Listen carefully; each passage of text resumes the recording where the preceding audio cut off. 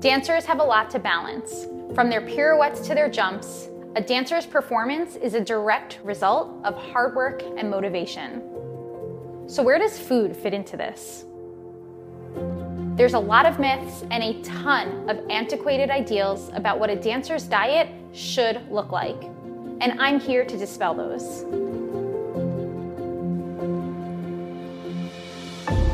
I'm Rachel Fine, registered dietitian nutritionist and founder of To The Point Nutrition. I'm the dance nutritionist, and I'm here to tell you that to be a successful dancer, you don't have to diet. Instead, I'll teach you how to use food as your best tool to enhance your performance. A nourishing meal plan not only fuels your dancing, but also enhances your strength, improves your balance, supports your flexibility, and most importantly, reduces your risk to injury. Hi. Hi. How are you, Zimmy? I'm good. How are you? It's finally nice to meet you. I feel like I've developed so many social media relationships, and then actually seeing people and talking to them is very, very nice. Absolutely. So Zimmy, obviously you are the expert of yourself. So I'd love for you to just give us a nice introduction about yourself and also your journey to being where you are at now, which is at American Ballet Theater. Yeah, of course. Well, my name is Zimmy Coker, and I'm 22 years old, and I'm in the Corps de Ballet with American Ballet Theater, my dream company, since I was 13.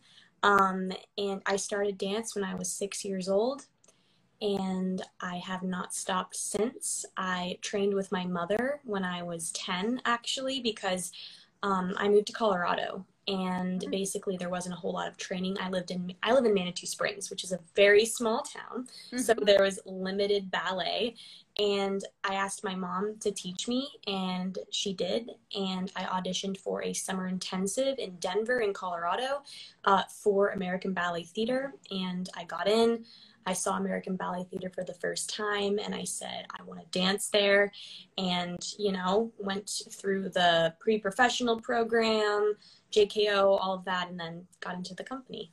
Back up a little bit. I love hearing about how you started in a small town, because I think a lot of dancers can relate to that, but perhaps feel very intimidated by the idea of studying in a big city and maybe traveling to a big city to further their studies. So can you back up a little bit and walk us through what it was like training in a small town, and then the challenges you may have faced when you eventually jumped into New York and the New York scene, being in Union Square, going to JKO, that's a huge shift. Oh, yes. It was completely different. And I will tell you, people like me who have come from small towns felt the exact same way when they moved to New York City. And I would say, so when I was in Colorado, I definitely did not train as much as I did in New York City. So I went to a public school, right? I went to school from 9 a.m. to 3 p.m. And then I went to take ballet classes until 10 p.m. So it was very late in the evening, and then you would start the cycle again. In New York, you start from 10 and end at 7 p.m. And then you do your studies online into the wee hours of the evening, so it doesn't stop. So it's from normal pace to fast pace in motion all the time. So for me, that was the biggest transition, is keeping up with myself and making sure I instill healthy habits and take care of my body. So yeah, that was definitely the biggest shift for sure. Yeah, definitely. And how old were you when you moved to the city? 15. So. Yeah, so I'm super young. So let's talk about those healthy habits. I mean, did you have any resources when it came to knowing how to fuel your body? Because at this point, you're moving to the big city. You have a lot. I know this is what happened to me when I started NYU. I got into Manhattan, and all of a sudden I was in a restrictive place with food before that, and I went to having all of this access to all of these new foods, and it actually became quite overwhelming to me. So I'm curious to hear what it was like for you, entering Manhattan, being in the dance world, and so forth. Oh, 100%. Yeah. So, growing up, my mom cooked home cooked breakfast, lunch, dinner every single day. And I didn't even think about food and how it was put on the table until I had to make it myself and what I put in my body. And I realized over the years that it's my relationship with food has developed over time in a really healthy way when I'm engaged with others. You know, I realized, wow, it brings people together. It's a topic of discussion. It's warming. It's all the people you love are around you. So I would just say it was hard, like finding out what I liked and what felt good for me and how to cook in general, you know? So that was definitely experimental for sure. Yeah, well, I love that point that you bring up, that food has always been for you a topic of conversation, a source of camaraderie, Yeah. where you are able to enjoy this experience being with others. I love your food adventures. It makes me so happy. We have some really good food adventures. We always like walk around at the end of class or at the end of the day and just like find fun places. We love frozen yogurt. We love dessert so much. We love cooking. Yeah, finding all the new places in New York. Yeah, and that's what dancers need to hear, that food can be something that is fun. It's not only about being a source of fuel, which it is. It's a major part of a dancer's life. You know, as a dancer, our body is our instrument. The foods that we put in it are going to have a direct impact on our performance, but that's not everything. Like, food is also an experience, and going and engaging in that social aspect is something that dancers, especially the younger dancers who tend to get very hyper focused in, you know, their performance, need to know that these experiences also play a role. Your use of experience in your dancing or maybe in your artistry. Yeah, for sure. So like you said, dancers are extremely hyper focused.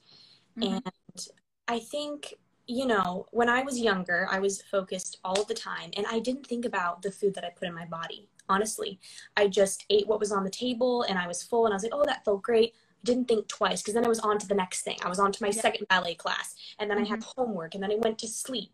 And I've noticed that the transition from being young to old is that you make all the decisions for yourself, right? And maybe what you did before isn't actually you until you discover it on your own. You know, so when you're older, you're a little bit more comfortable and you're dancing in your body. And then you're like, you see people like, oh, I have to be careful about what I eat. You hear a lot of that when you are older. And then you become more self-conscious of yourself. But you kind of have to remember where you came from and also the kid in you, that when you were younger, you know, you enjoyed these social gatherings with food. Why does it have to be harder when you're older? And I think that's just something to play with. Oh my gosh, I love that so much. First of all, I have a 4.5-year-old at home, and if there's anyone who has taught me about rebuilding my own relationship with food, it is my son, and eventually my daughter. She's only 10 months old now, but seeing his love for specifically like dessert reminds me that it's not just this concept, because sometimes as adults I very often hear like, oh, they're kids, they can eat anything. But the truth is, the same should be for adults. The same should be for dancers, because when we have that inclusive mindset rather than that exclusive mindset, we can enjoy foods more. We're more likely to eat mindfully. We're less likely to have that comparative mindset, right? Which is so common for dancers. And overall, we can just build a more sustainable relationship with both food and our bodies. Exactly what you said, you know, learning what feels good for you personally, not for what the other dancer who's quote unquote needing to watch what they're eating, what works for them, whatever they're doing, whatever. You need to figure out what works for you. Oh, it's so individualized. I mean, I think about, you know, if you think about your thumbprint, you are the only person that has that thumbprint in the world, right? Yes. Your eating patterns are the same. You just have no idea what your cravings are that day. And a lot of the time dancers think about, oh, I have to eat this and eat this at this time of day and all the time. But the thing is, your body is always changing. Sometimes it's really dehydrated and you need water and you're like, I need protein. And I think that we get so obsessed about following trends and what to do. We don't know that it's actually healthy for us. such a good point. The idea that we are human and we're not robots, and we ebb and flow, whether that's our hunger cues. Some days we might feel hungrier than other days. We might feel thirstier than other days. Some days might be a day where we need to focus on recovery. Some days might be a day where we need to focus more on like topping off our glycogen and topping off our energy stores. So there's so many nuances, and it's so much more complex. And what we need to focus on is not necessarily what the trends are, not necessarily what like diet culture is, the messages diet culture is sending us, but in fact what feels good for our personal body or our fingerprint, which was beautiful. I love that. Yeah, no, our regimen, we shouldn't think about like there's a specific diet for sure. Yeah. You know, Right. think about like ancestors, you know, some days they traveled so much and they have to eat so much to have this energy and obtain more calories. And some days you're just not going to be exercising as much. So you're just not going to be as hungry. And on the days you're exercising, that's when we blame ourselves. Like, why am I so hungry? Why am I eating more? But it's because you know, you're dancing so much. You need to fuel yourself. For the dancers listening, even it can go both ways. You know, we could have days where we're not moving as much and then our body is playing catch up. You know what I mean? And it's catching up on perhaps a week long of, I'm sure you experience this when you guys dance when you're in season. Sometimes it's probably, it could even be harder to get in as much as you need when you are going from like classes and rehearsals. Oh, it is. You know what I mean? It is a little bit regimented during those times. So perhaps when you're off, it might be more of your body playing catch up. I already knew you were going to say this before, that on my days off, I sometimes have to eat more than when I'm dancing. Because when you're dancing mentally, like you're thinking of the show. You're thinking, oh no, I have to do this. I have to run to this rehearsal. And you have no time. On those days off, I always sometimes just have to fuel myself and eat more. And then I'm like, wow, I am pumped and ready for this week. I think the bottom line here, Zimi, is that dancers need to give themselves grace and not be so obsessed with regimen, and know that our bodies are not robots. You know, one thing with dance is that we sometimes feel or see ourselves as being like superhuman. And I think that it's important to just stay more grounded and stay level and realize that every day is going to be different. We're going to feel differently one day from another day. I completely agree. And, you know, as dancers, we are perfectionists with our minds and our bodies. And at the end of the day, it's just, you know, it's really nice to treat yourself and to remember that you are a normal human being, just like anybody else. And I think that improves your performance as well when you're balanced, when you're healing your body. Absolutely. Zimi, let's talk about body image. A lot of dancers struggle with whether it's internal messaging that they feel in regards to what about their own body, or maybe it's actually receiving commentary that's causing them to second guess how their body looks. How have you been able to maintain a balanced approach with body image in the studio? Yeah. So, I mean, we look in the mirror all day, right? That's really tricky. Remembering why you dance in general, it's because it's what you love to do.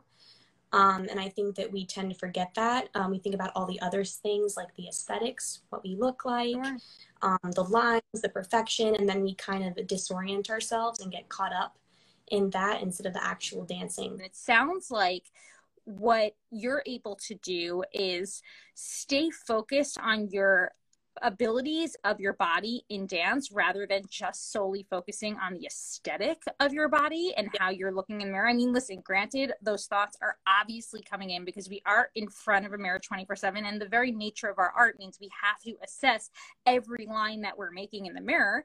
But it sounds like you are able to utilize more appreciation for what your body is actually able to do in class. Mm-hmm. Oh yeah, appreciating your body. You know, we physically aren't like made to do ballet. If you think about it, like our hips are not meant to rotate like 180 degrees or go all the way up here or jump into the air.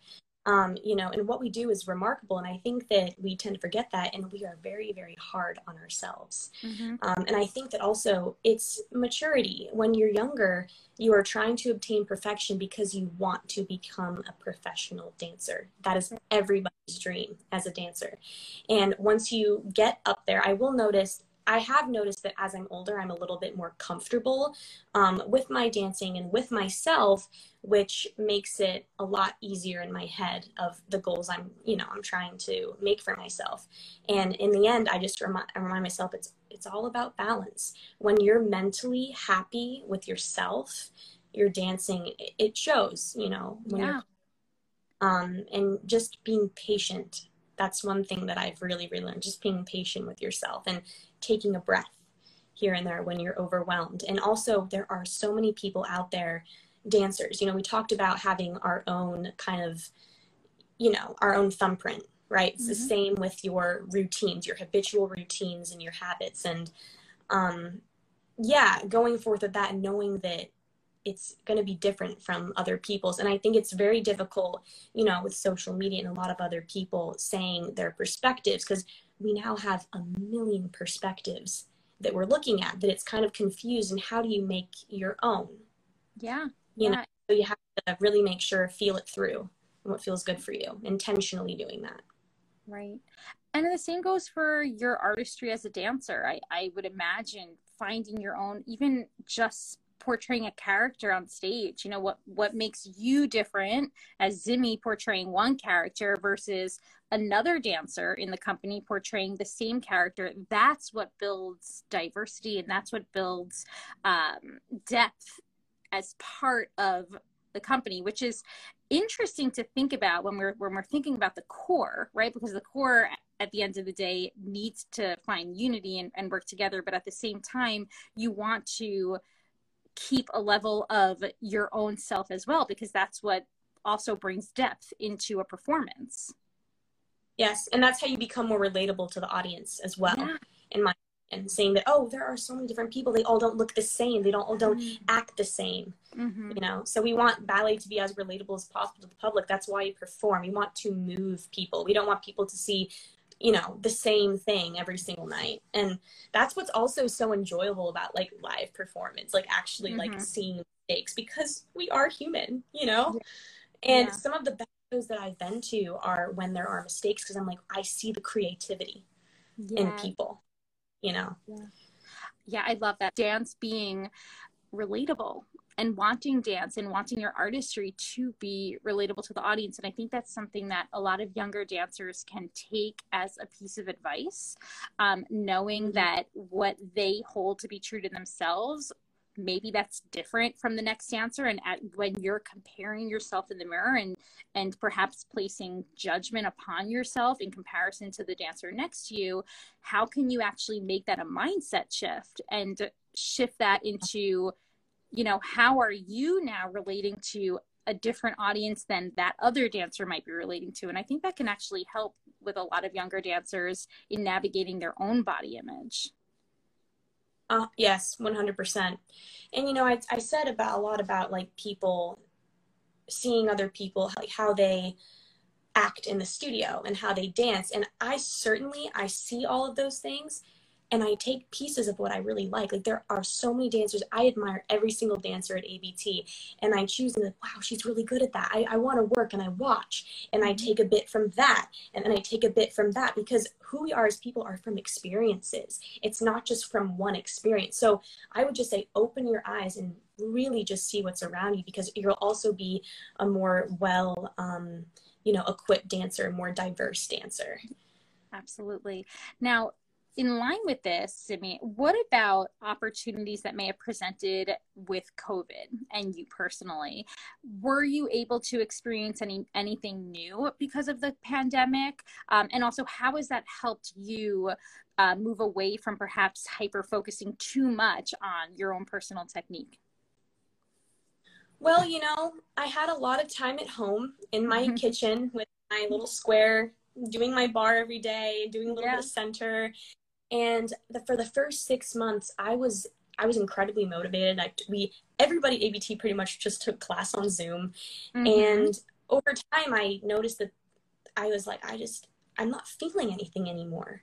And I'm like, I'm a performer. How is this happening? And other opportunities came up, and kind of what I discovered is I had a lot of time with myself, and if you think about it, as people, we talk to ourselves the most out of anybody that you encounter throughout your day, you are the person you talk to the most. And I had an epiphany, if you will, that I need to be the best person for myself, the kindest person to me, because at the end of the day, I want to be good for everybody. I want to be happy. And the conversations I have in my head, you know, what you put out there really does come true. Yeah. So I had this epiphany that I want to be more positive with myself. And I kind of have been bringing that into the studio and like freelance projects.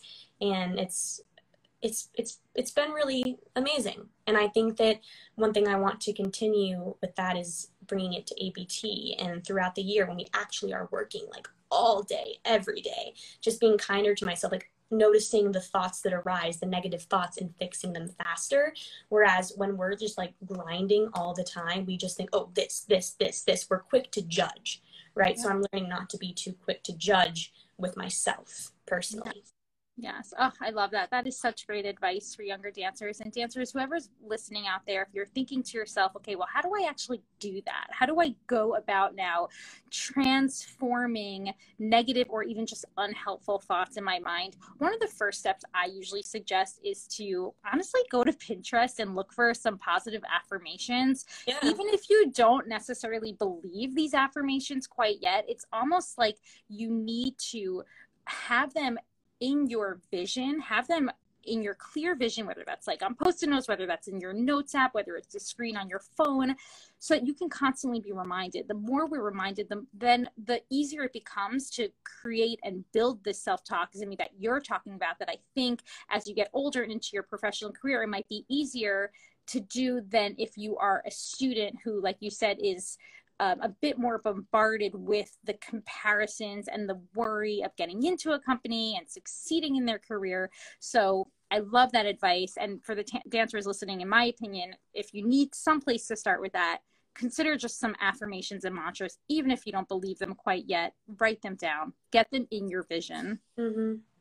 Oh yeah, I really believe in self-fulfilling prophecies. Like what you put out there will come true. Yes. You know, thinking I'm going to mess up, you might psych yourself out, and you most likely will. And that's what I love about this pandemic is I think mentally we have really had time to think about our mental health. Yes. Whereas the physical health is what we are mainly focused on 24/7. But up here and here, it's all connected. And I think that people are realizing that. Absolutely. And this reminds me of a tool that I also like to recommend, just called visualization, which I'm sure you do before you get onto a performance. I used to do this all the time, just visualizing myself moving through the choreography and the movement. That right there, I think, is a perfect example of what you're talking about. Oh, I would do that all the time. Exactly. And I would say to myself, if I'm feeling, oh, my body is so tired, I'm like, my body is tired, but I know that I can do it. Yeah. And I'm going to drink water. I'm going to fuel myself. You just have to talk to yourself, you know, because no one else knows your issues. Only you know your issues, and you know how to fix them. You can't get that from any outside help. Only you can do that. Absolutely. So. Absolutely. Now, Zimi, the final question that I have for you, I ask all the dancers on here, how would you define what it means to be the healthy dancer? Trusting your decisions. I would say just find what makes you tick, you know, and I think that I'm going to reiterate a lot of the stuff that I said today. Just don't be like anybody else. Be like you. You know what feels good, what makes you happy, why you wake up in the morning. Having a cup of coffee makes you feel good. And I know this is like a food related topic. And if you're like, I really want like a pastry, have a pastry, enjoy it. Right. I also will say life is very, very short, and enjoy it while it lasts. Yeah. So. Oh, thank you so much. That was beautiful. You have given us such helpful advice that I honestly haven't gotten on here before, which I think is invaluable. Thank you so much. Of course. Thank you. This was so much fun. Have a good night. You too. Bye.